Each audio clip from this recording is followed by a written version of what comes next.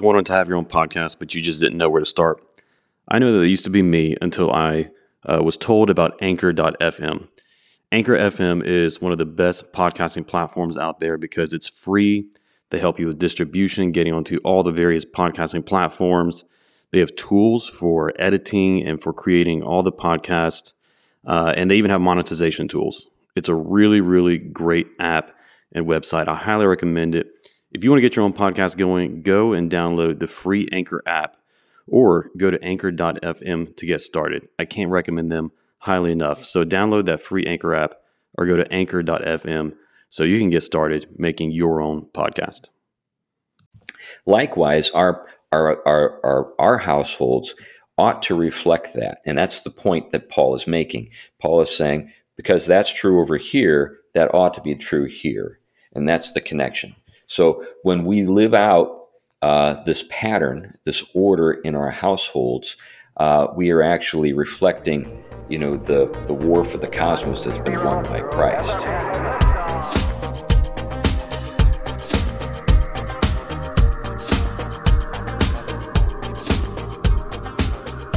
Hey guys, welcome to another episode of Filter.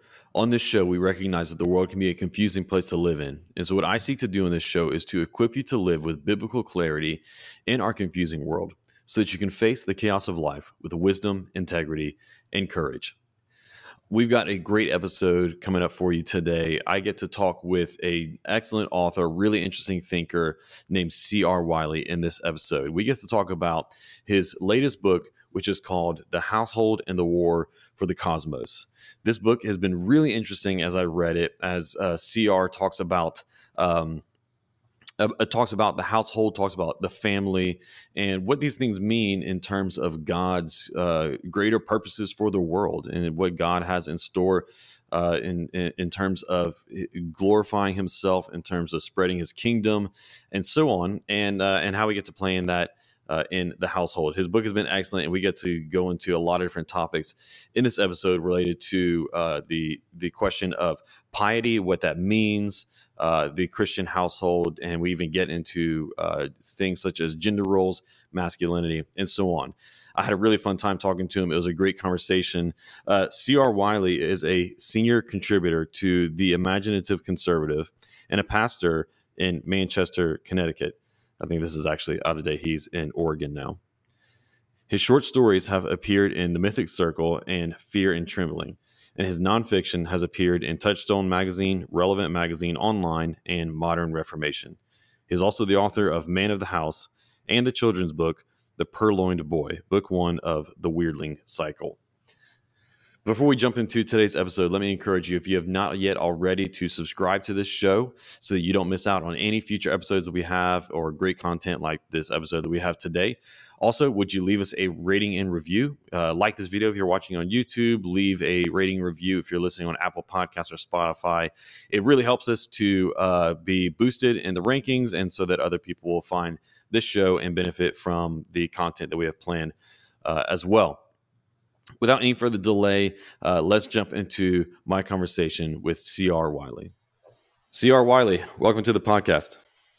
Thanks, Aaron. I'm glad to be with you. Well, I'm excited to have you here. I've been looking forward to this, been wanting to get to have a conversation with you for a little while now. We are here today we're going to talk about several issues. I'm sure we'll get into some different topics, but we are talking about your book, which is The Household and the War for the Cosmos. Great book that I've been enjoying.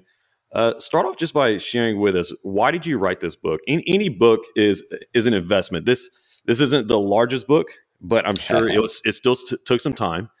So why the investment, and what drove you to write the book? Well, I wrote another book entitled Man of the House, and that book was kind of a hands-on approach, or at least a treatment for a traditional productive household. And what I wanted to do with this book was put that within a larger framework. It was actually something that I worked on for a conference, the Touchstone annual conference. And so I delivered a talk at that conference, and it was pretty well received. People Other presenters, speakers there really liked it, so I was very pleased with that. So, like one of them was Nancy Piercy. Nancy does, I think either the forward or the afterward, and I think Tony Eslin was also there, and they both liked it a lot. So anyway, that was kind of the seed, and then what I did is I took that and sort of developed it into a larger treatment, and that's where the book came from. So it's the idea is taking the productive household and sort of situating it in a larger framework, meaning, reality itself, and how households relate to the larger picture. Yeah. You start off the book in chapter 1 with talking about just different issues, movements, and whatnot that we've seen in our society that it sounds like led to you getting this vision or desire to need to contribute to the conversation, right? To present what the Christian household should look like, the role that it should play in the world. What are some of the movements that you've seen in our culture that you think have been that have made it necessary to speak up and present, okay, no, this is what Scripture tells us and what we should be endeavoring for as the church? Yeah, well, I think that there are a range of reasons that are likely familiar to most folks. There has been a kind of long sort of project that has worked effectively to undermine the integrity and the health of households. And we see that primarily coming from the political left. And it's had an effect not only on politics, but on culture, more generally speaking, education, and so forth. I went to Harvard Divinity School, spent some time there surrounded by people I disagreed with about just about everything. So I had an opportunity to hear, their best arguments for really a world that was kind of post household centered. And my conviction based on personal experience, but also just in ministry, really led me to the conviction, or I maybe a better way to put it was my conviction was never really shaken, but actually strengthened by these debates that I had with these folks, that the household is not only essential for a healthy culture, but you really can't have the Christian faith without a household-centered approach to life. So those convictions led me to, develop a lot of the things I've written about over the years. Yeah, I don't know if I've answered the question very well. Maybe I've gotten off on a tangent. No, I think that helps too. I think that helps us to understand. One of the things that you did mention in your answer, but then also in the book, is your own personal experience with a household, or right, lack thereof. How did that influence your thoughts going into writing this book, and I guess even in your own development and understanding of a Christian household prior to writing this book? Yeah, well, in the book, I note that I came from a broken home, but lots of people do these days. It was less common when our household broke up when I was a kid. I was about 11 years old. And so because of that, I was with my mother, who was not well. She was in and out of mental institutions over the course of the rest of her life after that event. And so I was pretty much on my own. I had the blessing of being, a friend of a preacher's kid, and he was my best friend. And so consequently, because he had to go to church, I went to church with him.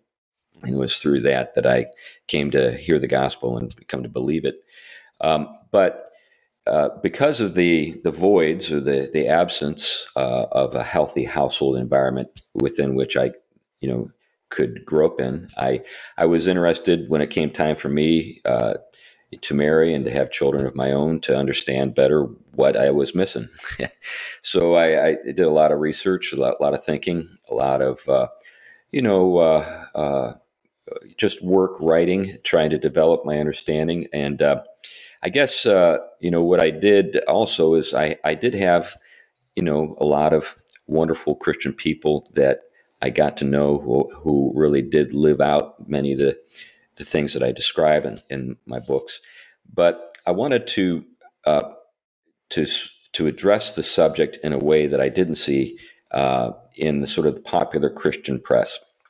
Most Christian books, you know, and I'm thinking about books by people like James Dobson or Gary Smalley. They take a kind of a psychological approach, kind of even a pedagogical approach to, you know, households and how they function and how children are raised in them, and all that stuff is fine. But I didn't think that the aspects of the household that I found most interesting were being treated, much at all. And having a background in philosophy, I taught philosophy at the college level for about a decade.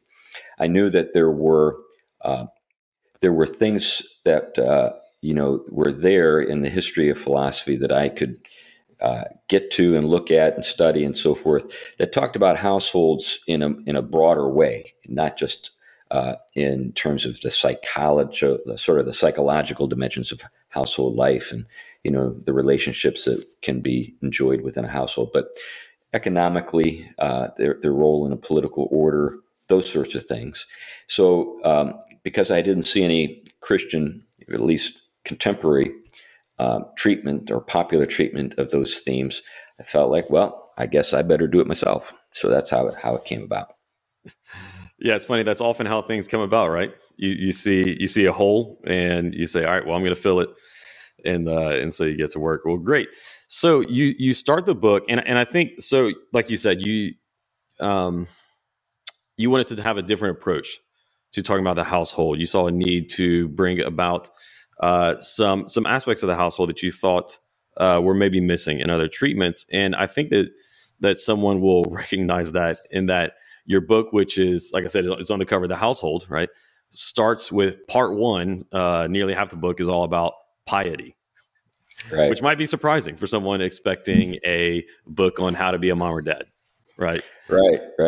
And so explain to us, why did you start there? And what do you mean by piety? Well, in the first century, the Latin word pius and the Greek term eusebio referred to a much more, I guess, broad and robust understanding of piety than most people have today. So I think that, well, first of all, hardly anyone even uses the term piety anymore. I remember, guys who did, but they were all old when I was a young Christian and they died out, and then younger guys came along and used other terms. And so one of the terms that is, kind of popular is a personal relationship with God or personal relationship with Jesus, something like that. And that can, while that's important, it does not at all sort of take into consideration the much broader approach that we saw in the ancient world. And by the way, this was an approach that early Christians also had. So the way piety was understood in the ancient world is essentially it was doing your duty. It meant making a return or recognizing your benefactor. And the benefactor obviously could be someone like, a local civil authority, or it could be, or it should be, and often was, your parents, your father and your mother.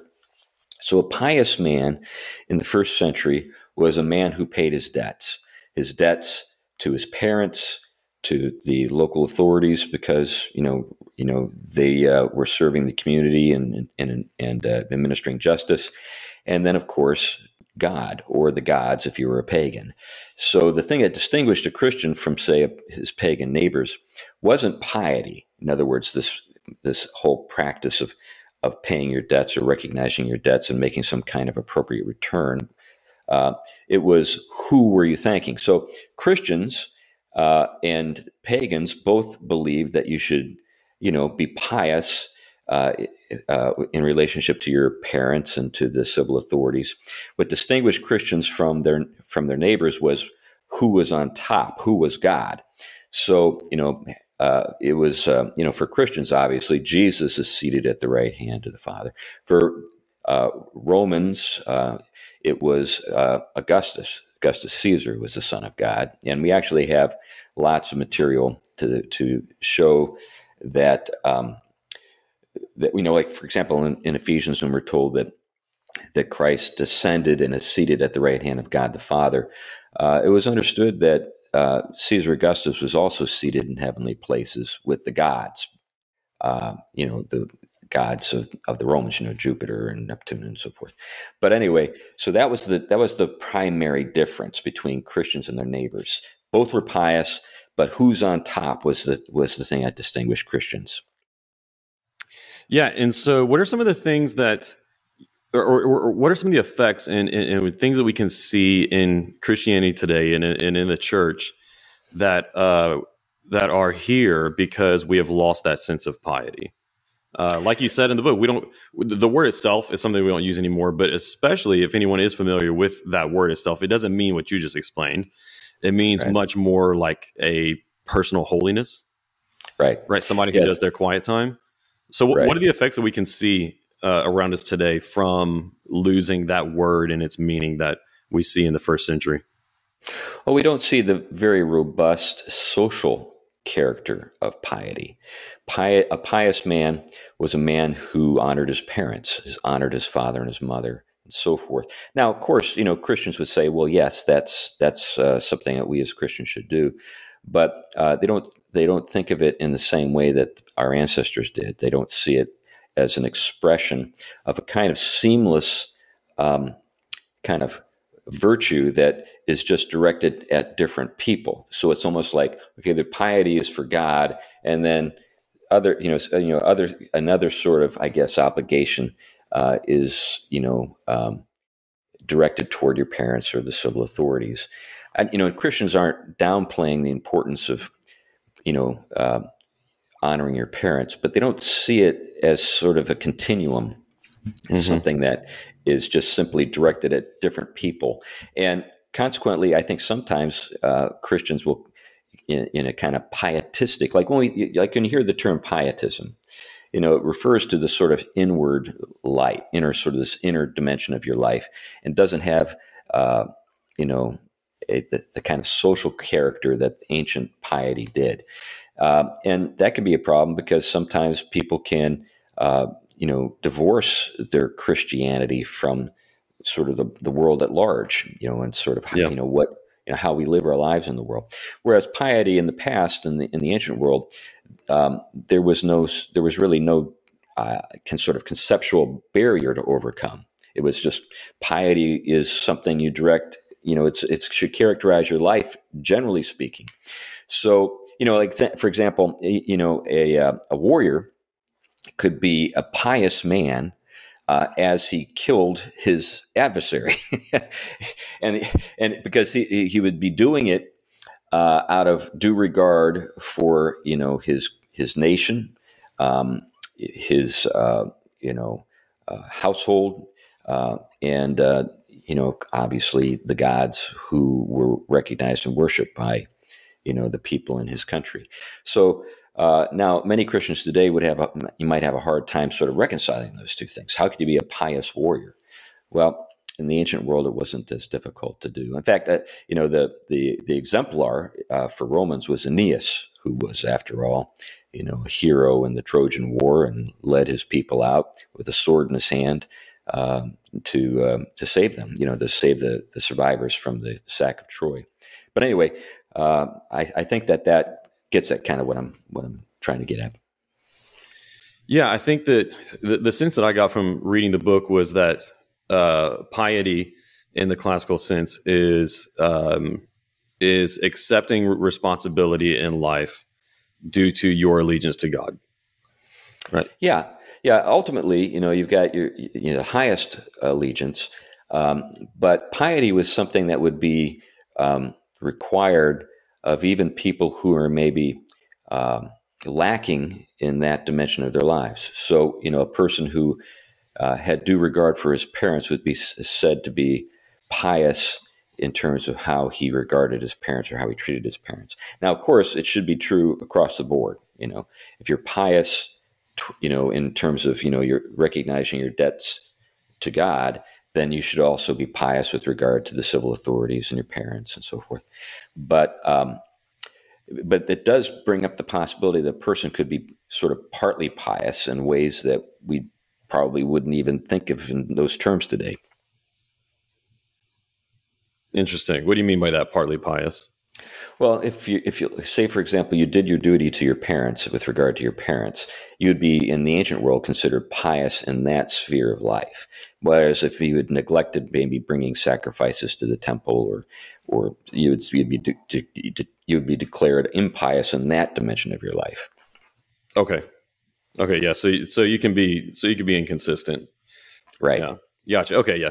Yeah. But the goal is that, and what you're trying to bring forth from in the first part of the book is that we need to reconnect, right? Yeah. Where there's that separation between understanding our allegiance to God, obedience to Him, reconnect that to the rest of our lives, Yeah. understanding that then that has certain responsibilities and expectations for us in our work, in our households, and so on. Right. Would that be right? Yeah, I think that's exactly right. Now, a lot of people stress that very thing. I'm just doing it in a particular way, Yeah. using the term piety. Yeah. So before we get into that, the connection of piety to the household, just to help people understand this even more, because I think there's really a lot. Even though, like I said, your book is relatively, a shorter read, which I'm not complaining about. I love short books, and and the first part is small, but I think it's dense with a lot to unpack. With this idea of piety, because this classical sense of piety was certainly new to me. Um, so that's why I want to talk about it just a little bit longer. So, what is, or can you tell us in day to day terms of life, right? What Right. does it look like in day to day life whenever a person, a man, or whoever else uh, goes from not living piously or partially pious to living with piety in the sense that you were talking about and reviving this classical sense, just in day to day terms in real life, or if we were to see it spreading around us more today, what would it start to look like? Well, I think it would kind of move outward in a kind of concentric pattern. I think the image that the Romans used is useful in this regard. So, the image that the Romans used was the image of Aeneas. So, when Troy was burning and was about to be completely lost, um, Aeneas, who was a Trojan, went back to his house to help his family, save his family, and he found his father there and his wife and his son, and the his father can't walk. His father is crippled. So he has to carry his father on his back out of the city. So the picture is of a warrior in the prime of life carrying his aged father on his back, and then in one of his hands he's holding his son's hand, and then in the other hand he's got his sword, and then his wife is following behind Creusa. So Romans took that image and put it on their coinage. So it was very common in the first century to see a picture of Aeneas with his father on his back and the word pious for piety.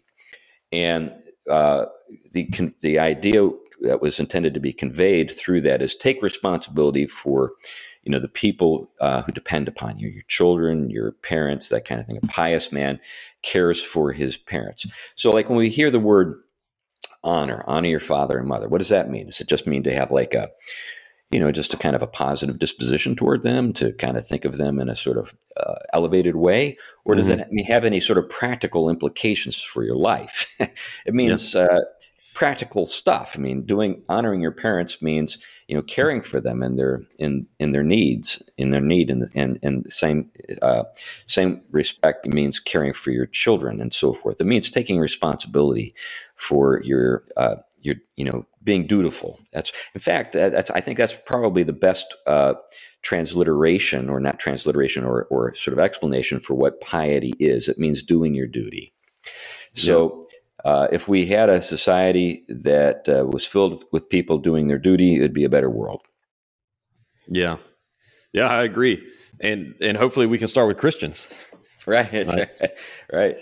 Yeah, hopefully we can start with Christians doing their duty, because I think that a lot of Christians today are living with the a little bit more modern sense of piety, where they're doing their best to be, um, or are halfway doing their best to be good people, right? And Right. to, at the very least, avoid sin or avoid the big sins. Maybe have a little bit of devotion time in their life. But then that's completely separated from what happens outside of devotion time or what happens outside of church time or small group time and so on. And I think that we really often then we don't say it, but we start functionally living as relativists.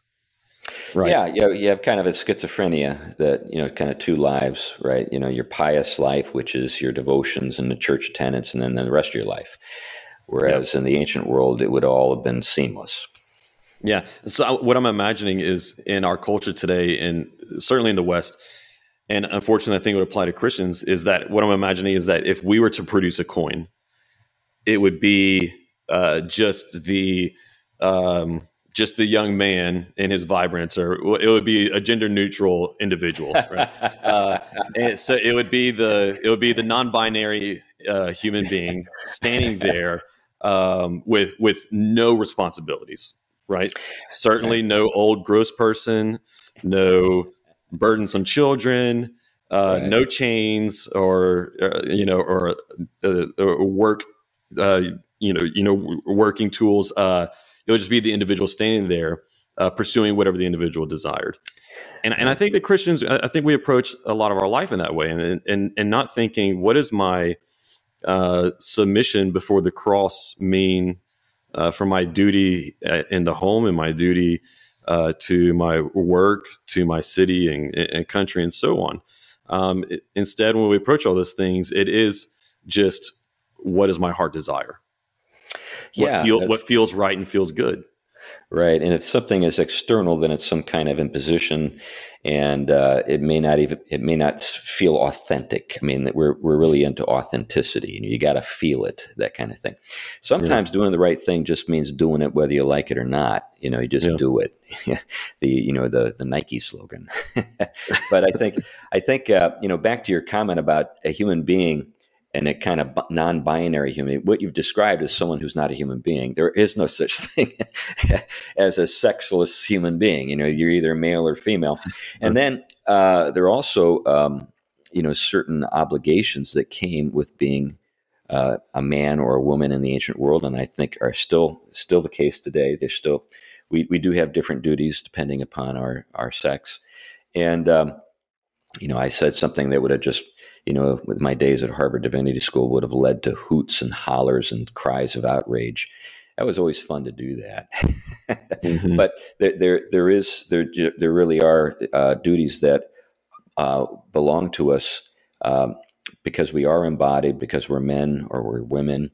And those duties are to, our elders, to those who follow behind us, the next generation, and outward from there. But yeah, that's really what I was getting at with piety. I wanted to help people see that we've lost something important. Yeah.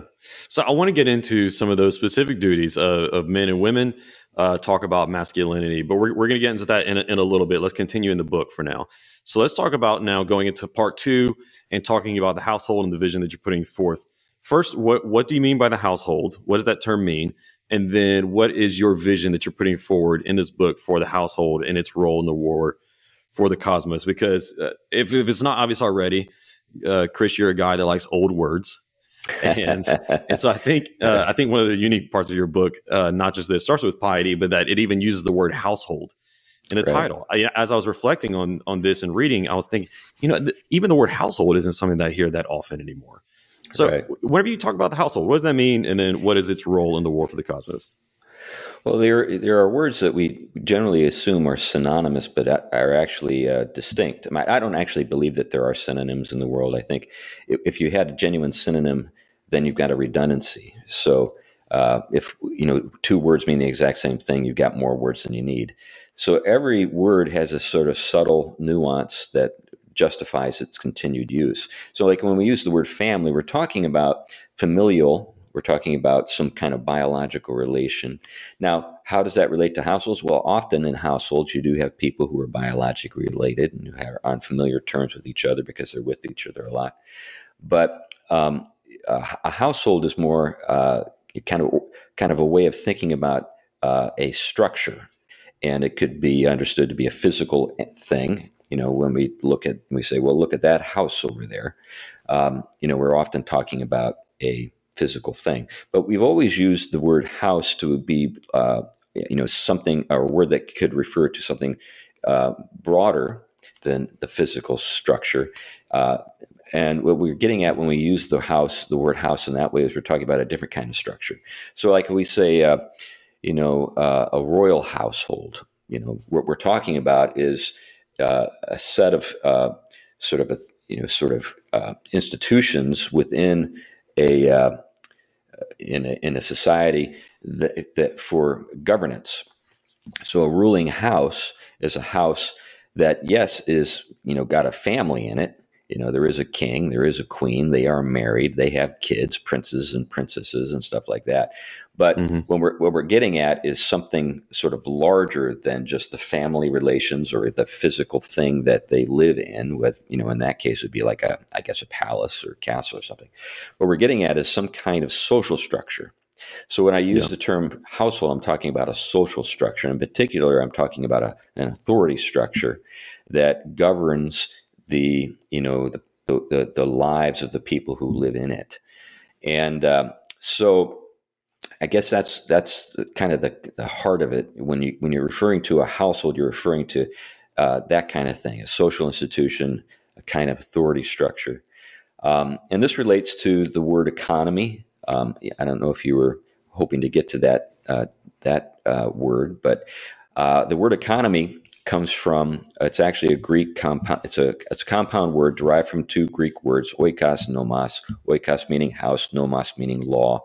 So an economy is the law of the house. And what that reflects is the reality that in pre-modern times, or actually even before the Industrial Revolution, everyone everyone lived in productive households that had to actually grow their own food, do different things to keep people who lived in them alive, whether the economies were, subsistence economies like a subsistence farm, or the economies were based on some kind of trade, where maybe the father was a cobbler or a blacksmith or something like that. But in those households, the father, the paterfamilias, had a great deal of authority because someone had to be responsible for ordering the house to make sure that it was productive so that the people who lived in it could, live. That's just that simply. Today, we don't think about our households in that way at all because most of the economic activity happens outside of our houses. Yeah. Yeah. And so, and you can see the connections being drawn between part one and part two already. But if the vision that you're putting forward by household is that in the home, you have more than just a group of people who are biologically related, but you have a social structure. And I like that picture that you give us of a structure very similar to a building or house being a structure in the family. What do you think the image would be, or the analogy would be, for how most people in America and maybe even Christians today see their family? If what you're saying is the family is a structure, a social structure, what do you think would be the analogy for what is the more prevalent view of the family? Well, I think people think of their households as kind of recreational centers, and I think they think of their families as just kind of a group of people who are fond of each other. That's kind of it. Love makes a family. You've seen that bumper sticker. In the ancient world, they would say that's nuts. A family or a household requires a number of things. Love is certainly important, and that's a big part of it. It's at the heart of it, but it's not the whole of it. In fact, if all you had was love and you didn't have justice, you didn't have a way of making a living, you wouldn't even have a household. You need to have these other things to have a household. So I think today, if I were to identify an image, I don't know, maybe it would be like like an amoeba, maybe, a sort of a single cell, without any kind of internal structure, just a kind of blob of love. And maybe love understood there as being warm feelings. We're just kind of like, luxuriating in this warm goo that we call love. Yeah. Warm feelings with no obligation. Right. That's definitely our culture's current definition of love. Yep. Yeah. So the vision that you're putting forward here is productive households, right? These social structures that have their own internal economy. So for people who are listening, and this is a very new idea for them, which I assume is going to be nearly 100% of the people listening, unless they've already read your book. Just draw that out and explain that a little bit more in what that looks like in life for your average family, where you've got a mom and dad who are working, or maybe a dad who's working and mom at home with the kids. How is this different, and how can those families start to look more like the kind of household that you're talking about here? Yeah, I think the thing that can help people is just thinking about whether or not their households are productive. So if a household is merely a recreation center, then there's really not much need for authority. I mean, maybe the authority that can still be reconciled or sort of practice in that kind of household has to do with, very sort of simple kind of low order things like don't steal the pizza from your brother's plate, stuff like that. And that's great. I mean, that's important that your kids don't whack each other on the head and do stuff to each other. But I think the larger question is what are we doing as a household that is productive in the sense of not only providing for ourselves, but also serving Christ in the larger world. Once you begin to think in those terms, then you've transitioned out of a kind of recreationalist approach or understanding of a household into something closer to what we see, before the Industrial Revolution and in antiquity, and really the first century when we think about, say, the household codes. In like Ephesians and Colossians, a lot of Christians don't even read those codes anymore, or they're just completely offended by them. And they do almost no work when it comes to trying to understand them on their own terms. They just more or less assume that the way the way things worked in antiquity is there were a bunch of chauvinists, who just liked pushing everybody around, and they pushed their wives around, and they pushed their kids around, and they just were control freaks, as if, that's adequate, in terms of understanding the household codes. But that's the way people treat them. If you understand the household codes as serving this larger agenda of, keeping the household productive, not only economically, but also in the sense of, glorifying God, then, they make a lot of sense, and it's not just some guy who's kind of a control freak pushing people around, meaning the father. So anyway, if you start to think about, are we being productive? What are we doing as a household that not only cares for ourselves but glorifies God in the world? Then everything changes, or at least I hope it should. Yeah, and that's a very different. Yeah, and that's a very different picture than what you're talking about before, seeing the household as a recreational center. Right. Or seeing it as a leisure center, right? Where the household, the home is just where you come to decompress from your long day at work, try to keep the kids somewhat sane and get them to bed so that you can chill out, right? To where it is productive, and I think what you mean by productive is economically productive, but I think what you mean is. But you've also already said that by economy, you're talking about something larger than just generating financial income, right? You are talking. You're talking about something. We're talking about raising up children. Mm-hmm. We're talking about raising up disciples, and something that, and so productive in the sense of producing something that's going to bless the world, whether that be through financial blessings or just in the blessings of service, sharing the gospel, bringing God glory.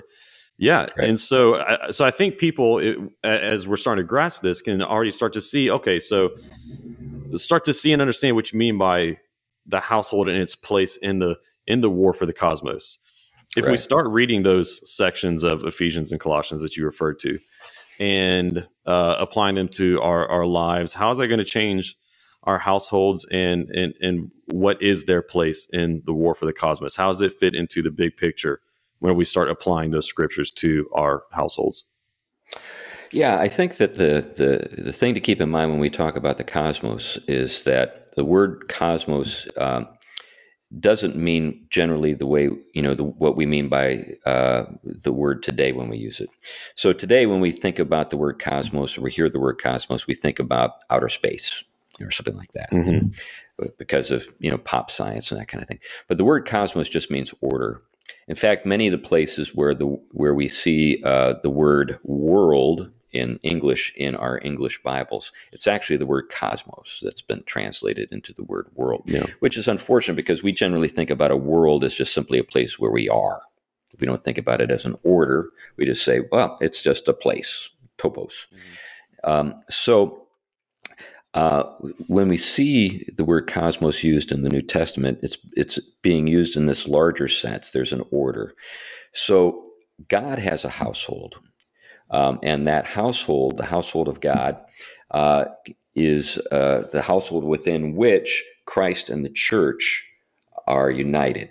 So in Ephesians, especially, we see Paul make that connection. He says, husbands, love your wives as Christ loved the church, right? So in some sense, our houses then, Paul is telling us, are microcosms. They're little versions of the big picture.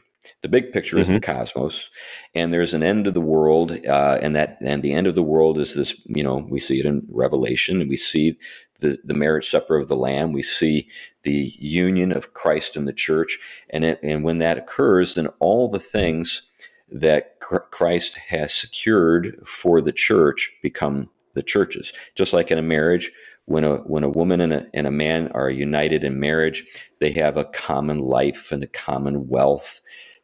If she comes into the marriage with $1 million of debt, and the husband has got $1 million, guess what? They're at zero because his wealth has just taken you to like zero.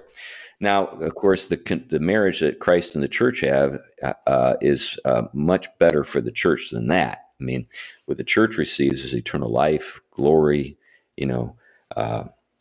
authority, all the things that belong to Christ are conveyed to the church because of that union. Likewise, our households ought to reflect that. And that's the point that Paul is making. Paul is saying, because that's true over here, that ought to be true here. And that's the connection. So when we live out this pattern, this order in our households, we are actually reflecting, the war for the cosmos that's been won by Christ, right? And we also, on an ongoing basis, are securing the peace that through the order that we maintain in our homes that reflects that larger order. Yeah. So, it's been a little while since I've read my Greek philosophy, but there was the idea of the cosmos, like you talked about, which is more than just the earth, right? The world. Like you said, it talked about the bigger order of things, of life. Right. But what created the order, or at least ordered the order, was the idea of the logos, right? Right. Yeah. So you've got the cosmos and the logos, and so in a sense, whenever we look around at the world, there's attempts to establish a cosmos all around us. There's an attempt by the world to establish an order of here's how things ought to be. Here's how your homes ought to be, your relationships, your identities, your work, and everything else. And essentially what they're doing by trying to establish those cosmos is really to insert a new logos. Right? Which is here's a king, here's a truth, a meaning. But what we are doing instead is we are trying to set up No, Jesus is the Word made flesh, right? The Logos made flesh. He is the truth above all others. He is the king over the cosmos. Right, right. Either we're talking to ourselves or we're listening to what God is saying to us. That's basically the choice.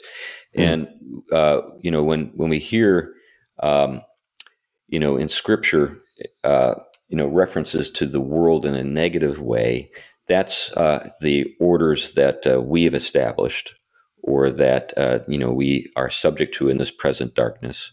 When we hear the term world in a positive sense, we're talking about the world that God has made. So God so loved the world that he sent his, well, in that case, we're talking about the world that God made.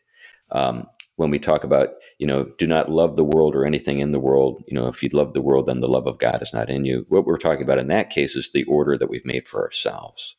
So these two orders, the order that's really disorder, that's out of harmony with God's order, that is what God hates, and what God has made, which is genuinely good and is something that we need to be in harmony with if we want to enjoy God's blessings. Well, that's the order that God made. Yeah. So let's talk about manhood and masculinity and what these things mean through a biblical lens, and also in context of what we've been talking about here in terms of the household. What is manhood? Your one of your other books is titled "Man of the House," right? So I'm sure you have some ideas on what manhood means in terms of the household and the responsibilities, duties of men today. So can you help explain those to us? Yeah, well, I think that the place to begin with is just in some kind of basic truths. One of those truths is that human beings are made as either male or female, and that there are certain things that correlate to those two sexes. So women obviously bear children, or can. Of course, there are women who wish they could or can't. And can't. But what we're talking about here is sort of the fundamental realities of biology, and there are certain things that follow when it comes to these realities. So there are in these differences a sense in which it requires two to bear children. Obviously men have a different role in the whole process of conceiving children, but the roles I think are fundamentally oriented toward glorifying God through the bringing into the world of new people who are made in the image of God. So the image of God being multiplied, and there are ways in which women are involved in that process, and there are ways that men are involved in that process, and bringing children into the world and raising them is a long and very involved process. And so there are things that fathers are called to do. There are things that mothers are called to do, and these things are bound up with just kind of the biological facts on the ground. So when it comes to what are men made for, well, men are made to be united to women, and they're made to be fathers to children. And I think those are the primary sort of places in which, when we reflect upon what does it mean to be a man, what does it mean to be masculine, that we can meaningfully, come to our conclusions about what, it means to be a man. So, with those things in mind, when it comes to, establishing a household, that book that I wrote, Man of the House, gets into ways in which men, with their wives, establish households. And this carries over into other institutions in society. But anyway, I hope that maybe gets us off on the right foot. Absolutely. You talked earlier about how whenever you were in your classes at Harvard Divinity School, you could bring up this idea that that there is a true ontological difference in being male and female, and that this comes along with different roles, purposes, and competencies, even, and that this caused a big uproar. Sure. I'm not saying you're old, but that was a while back. Now I think we're all in the Harvard Divinity classroom. That's right. We're just saying that in any given setting, maybe outside of a Texas barbecue joint, you're going to get clobbered. Right. And even in the church, right? Even in the conversations among the evangelical church, this is quite a fierce debate, I guess we could say, or heated conversation. The biggest podcast in the Christian world right now is The Rise and Fall of Mars Hill. And these questions of gender roles and of masculinity is certainly a recurring theme in it because of Driscoll's ministry, And I was just listening to the latest episode this morning, and the host, Mike Cosper. The show overall, I think, is excellent. There's a lot of stuff to learn from it, but I do have some criticisms. But anyway, in the episode that I was listening to this morning, he was describing the difference between Mark Driscoll and Josh Harris, and he was saying, these two men couldn't be more different or polar opposites. And he started out by explaining, he said they could be more polar opposites. One had a ministry that emphasized masculinity, the other had a ministry that emphasized personal holiness. And I almost just stopped it there. Because I got so frustrated and just wanted to say, are you telling me that masculinity and personal holiness are opposites? Right. Who says that these are opposites? And that's one of the recurring themes of not just that show. I'm not trying to hate on the show. Like I already said, I do enjoy it and I think it's good. But I think that is reflective of the way that a lot of people in the church today view masculinity, which is that it is maybe not in its essence, but mostly a negative thing. Whenever they think of it, they don't think of it as something positive or something that should typify a righteous man, but something that is bad, negative, dirty, or whatever else. What's your response whenever you see this debate and those kind of attitudes towards masculinity and manhood? Well, I think Carl Trueman published a great book here not too long ago entitled The Rise and Triumph of the Modern Self. Yeah. Where he gets into some of the cultural sources of, or sort of origins of a lot of the stuff you just described. That stuff that's kind of second nature to me in the sense that I've, been aware of the things that he's talked about in that book for a long, long time. I think when I think about evangelicalism at large today, I do think that there is a kind of loss of connection with just certain fundamental facts and realities that constitute our world. And I'm not blaming the church, for that. I think it has to do with a kind of larger cultural, civilizational crisis that we're passing through. We are in a tremendously affluent civilization, and we are buffered from many realities that we would not have been buffered from in the past.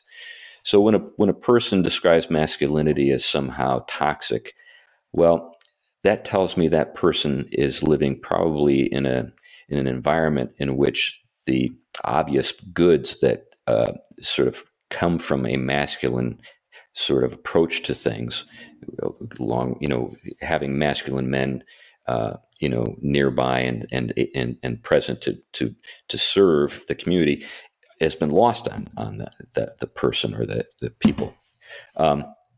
You wouldn't have any of this way of thinking and say, colonial America, when so many things required the kinds of virtues. By the way, the word virtue means manliness or manly, from vir, for man in Latin, which I think kind of tells you something that's interesting when you think about it.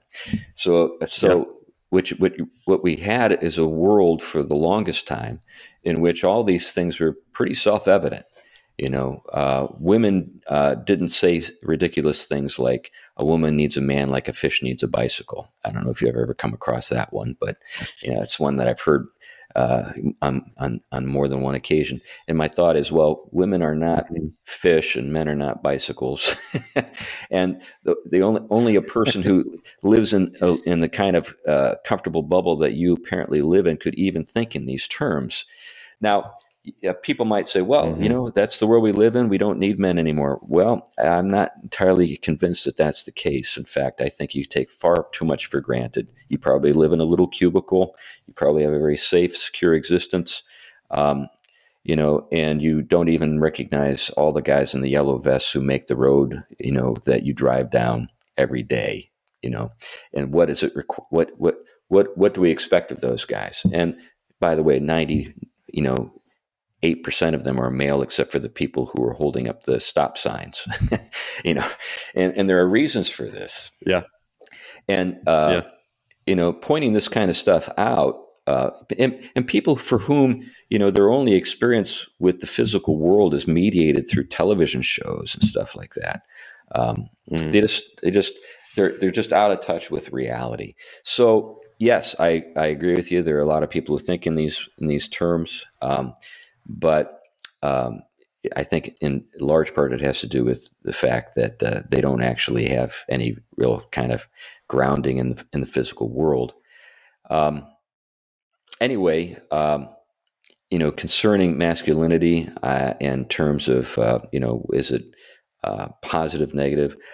I can just if we're going to be talking about lived experience, I could say that in my own life, masculine men were very important to my development and to my mental health when I was younger. So anyway. Yeah. And I think that that masculine men are important to the development of every little boy and little girl. Oh yeah, definitely. Just like a strong feminine female. Right? Yeah. They need both. And I see that in my own children. Mm-hmm. Right.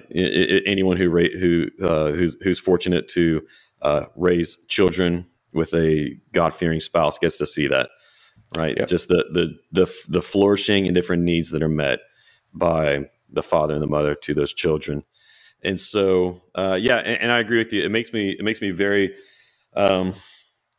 very, very sad, sometimes frustrated, whether that's good or bad, to see, the attacks on masculinity, like you talked about, Jesus and John Wayne. Yeah. I have a good friend who wrote a kind of response to that book, Jesus and John Wayne, Stephen Wolfe. It was in First Things, their online edition. But, and Stephen brings this very thing out that what we're talking about here is an upper middle class outlook, and it's out of touch with certain just basic realities. But, I think, Christianity today, like so many of, our sort of elite evangelical institutions, are largely out of touch with kind of fundamental realities. I haven't read Christianity Today in 20 years. Just to be honest with you, there's nothing that it publishes that interests me. And whenever I pick the thing up, it strikes me as some kind of, I don't know, church products catalog with a few articles sprinkled in that are all intended to make everybody happy. And, anyway, I'm not a fan. Yeah. Yeah. I just think that, so at my church right now, I'm going through a series on the life of David. And whenever you read these these rich stories from the Old Testament, they are full of just absolutely masculine men. Oh yeah. And one of the foremost ones being King David himself, who was described as the man after God's own heart. And this past Sunday I was preaching on 1 Samuel 23, whenever David goes and rescues the city Keilah from attack by the Philistines. And as I'm preaching it, it hits me that this is like a John Wayne movie. Right? It literally Right. it's Right. a group of, because they're outlaws. It's a group Right. of outlaws who swoop in to save a helpless, vulnerable town from a menacing threat. Right? Yeah. I mean, Yeah. that is like almost every Western movie plot right there in Yeah. Scripture. And Magnificent Seven, right there. yeah, yeah, so many of them, and then whenever you look at Jesus himself, we forget that he was the one who drove out the money changers and who was courageous enough and bold enough to face down the religious and political elites of his time, and so I think a part of it too is just I think people maybe start reading Scripture with these very colored lenses that filter all those things out. Yeah, I think that's true. I also think that what we're passing through or experiencing now in our culture at this moment is not unprecedented. Throughout the history of the world, decadent civilizations are characterized by these outlooks and attitudes. We can look at particular, thinkers, people like Rousseau or, Derrida or whomever in our own time. My conviction, though, is that they're more or less creating an apologetic for something that was going sort of trending anyway. And if we look at different periods of time in the course of human history, when you have a civilization that moves into to a decadent phase, all the things that we're seeing in our society characterize that those societies at that time, effeminacy and so on, kind of over cultured, and it's just a lot of things like that. But anyway, so I don't think. By the way, a good resource on this very subject, I don't know if you're familiar with her, and I'm not recommending any, I'm not endorsing everything she says, but she's got a very, I think, sane and sort of insightful sort of critique of all this stuff, and that's Camille Paglia. She's very interesting. Yeah, she's a lesbian and she's an atheist, but when it comes to decadence, there's nobody better at helping you understand what's going on. And really? Okay. I haven't heard her on that topic.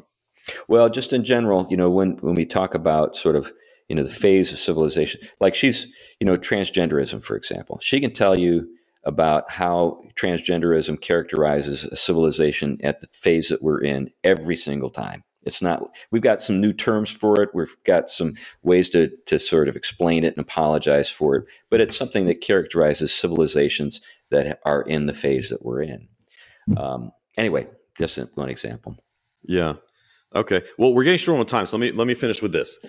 If we are in a predictable phase of a decadent society, what comes next, and what does that mean for the church?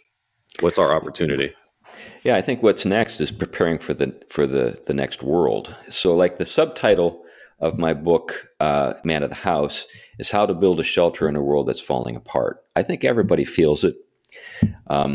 It's not, I think, news that there are. In fact, I think the level of anxiety that many people feel with regard to the stability and health of our civilization is felt almost universally. Doesn't matter what your political background is or what your strategy is for dealing with it. It doesn't mean you have to be a prepper, but I just think that this sense of dis-ease, that something wrong here, and it's wrong in a pretty fundamental way, is something that just about everybody senses. And then the question is, well, what's next? Well, if history is a guide, well, there's a fairly predictable, what's next, and that's the dissolution of what we currently live in. Now, it could take a long time. It could be very short. I don't know, but I think we ought to give ourselves over to building the next world. What comes out of it, the world that we live in. So that's where my energies are directed, and that's what I'm encouraging people to do. And the worst case scenario, if you do this, is that you're prepared for something that didn't happen or it doesn't happen yet, but you're better off for it anyway. So anyway, that's the case I make. Excellent. Yeah. I think we can be building and preparing for the next world, like you said. so that whenever the current, order or regime, however you want to put it, the current oligarchy falls apart, there will be the church with our social structures, households ready to step in and to save the country, save the city. I don't know if you've read Rod Dreher's latest one, Live Not by Lies. Yeah, I have. Yeah, Rod's a good guy. He's a friend of mine. Yeah, and he talked. One of the biggest takeaways that I had from that book was how you had those intentional communities spread throughout Czechoslovakia during the Soviet occupation. And whenever the Soviet Union fell, communism fell in Czechoslovakia. And, so anyways, whenever the regime fell apart, because you had for decades these households and these social networks underground, building an alternate society, whenever their world fell, it wasn't a extremely terrible catastrophe, because here you had this alternate society that was underground that just simply came up to the surface. Right. They're ready to replace it. And so I hope this is what can happen here as well. Well, we've gone over our time. I just want to thank you so much for joining us on the show today, talking about your book, The Household and the War for the Cosmos. I highly recommend it. I've loved it, and I'll be linking it in the show notes for anyone who is interested in grabbing a copy. We mentioned several other resources that are going to be linked in the show notes as well. So if any of you guys are interested in grabbing that stuff, click on the link so you can get access to Chris's book, as well as any of the other resources that we mentioned. Chris, once again, thank you so much for joining us today on Filter. Hopefully we'll get to talk again soon. Yeah, thanks, Aaron. I enjoyed it very much.